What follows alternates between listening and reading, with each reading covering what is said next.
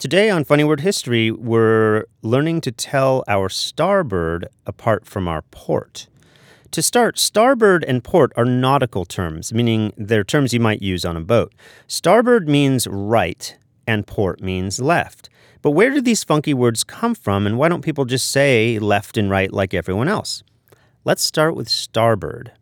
It must have something to do with navigating by night, right? By navigating by the stars? The word comes from Old English, meaning the side that the vessel is steered on.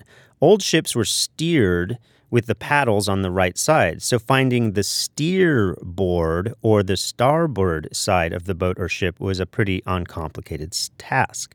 The starboard was literally a board you used to steer the ship, and it was always on the right side. Port seems to have come into use around the mid-16th century, referring to the side of the vessel that would have been facing the port or the harbor for loading. I mean, if you have all of your steering paddles on the right side, you can't exactly unload stuff there, so you always would bring the left side of the ship or the boat into port, so it's easier to unload on that side. Both words, by the way, can also be used as verbs. To starboard a boat means to turn it towards the right, and to port a boat means to turn it towards the left. So why not just say left and right? The problem is the left and right side of the boat may depend on which way you're facing, so this could cause a lot of confusion. But the starboard side of the boat is always the starboard side, regardless of which way you are facing. Same for port.